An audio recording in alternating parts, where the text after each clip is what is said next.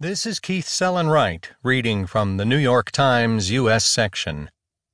If 2018 is like 2017, the House will be a toss-up, by Nate Cohn. Assume for the moment that next year's midterm elections go exactly like this year's special and general elections. What would happen?